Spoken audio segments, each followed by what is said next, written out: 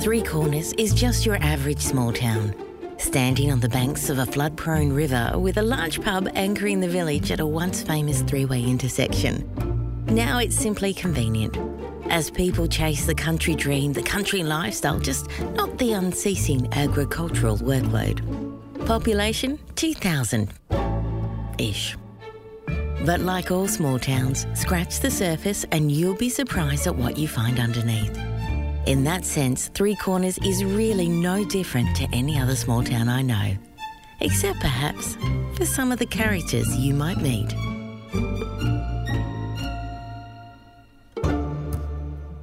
The Memory Attic.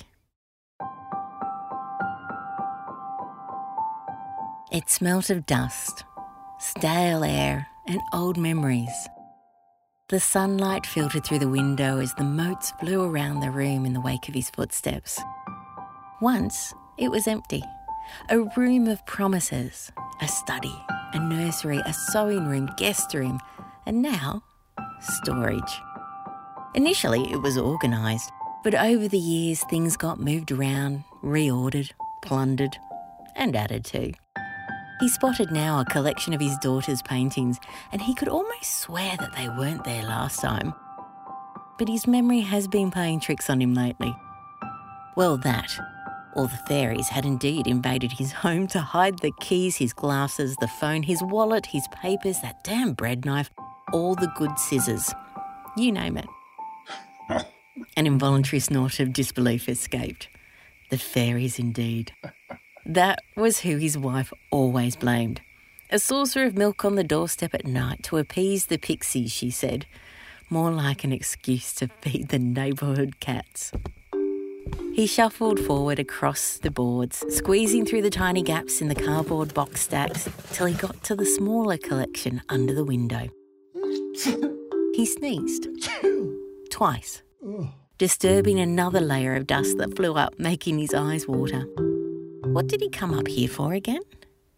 Never mind. Seeing he was here, maybe it was time to sort this stuff out. Besides, with his wife's latest club currently in session below in the lounge, the attic made for a marvellous sanctuary. Catching the edge of the afternoon light, almost hidden, but not quite, was the corner of a small brown school port. Cracked and faded, it had weathered many years as a carrier of knowledge, a seat, and a missile. A shackle of his teen years. Now, that was a long time ago. Gripping the Bakelite handle firmly up, he unwedged it with a sharp pull. A rasp of board on board and the thump of a lighter box which fell neatly to the side, spilling decades of old photos. He placed the port gently on the windowsill and stooped to pick up the photos, instantly lost in the images they held. Moments captured when the art of capturing them was precious. Children to adults, neighbours, family, summers when cricket was only on the radio, a water slide on the front lawn and the faded haze of time caught on a Polaroid. Scooping the smaller photos up with his right hand, he used the left to balance while his knees creaked and groaned in protest. It wasn't age, he chided himself. It was disuse. He ought to move about more. He thought back to rugby, football, basketball and cricket, flinging himself into the game without a care in the world. Body and soul in the pursuit of fun. Then there was the dancing and driving, the pranks and joy, unfettered, young and able. He chuckled. Knees. Bastards, really. Disuse? Misuse, more like it. He looked at the one photo left lying on the floor. Bigger than the others, black and white, 20 young women, large hair, slim dresses, wide eyes. A class, perhaps? Graduates? He searched each face carefully, looking for a clue. He lingered over the details, the optimism, the expectation, bracelets, necklaces, no earrings, but engagement rings were there. No one was brought to mind though, nothing familiar. Drifting back to the window, he looked out over his yard and into the next. Orderly rows of suburbia. each with a small garden and a big dog, or a big garden with a small dog, except for the Joneses at the end who had years of accumulated junk, a bit like his attic. He sighed and turned his gaze back to the black and white. Turning it over, he read Graduating Class of 63, his wife's class. He looked back at the bright faces again. Where was she? Faint and faded pencil pointed out individuals. Norma, Wendy, Betty, Jean, Gay, Janet. Janet? His Janet? Yes, there she was. The girl he fell in love with.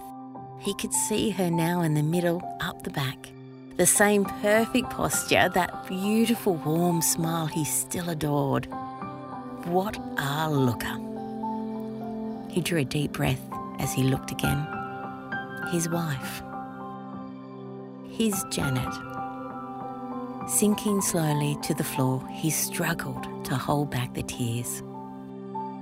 He hadn't been able to recognise his love. His best friend. His wife. It was time. So clutching the photograph, he took a deep breath, pulled his phone out from his pocket and made the call. Hello, Three Corners Tattoo Studio. Today's episode of Three Corners was produced by our maestro, Postie. and featured the spelt-like tones of Jack. For more stories, head to talesfromthreecorners.com.au or subscribe to wherever you listen to your favourite podcasts.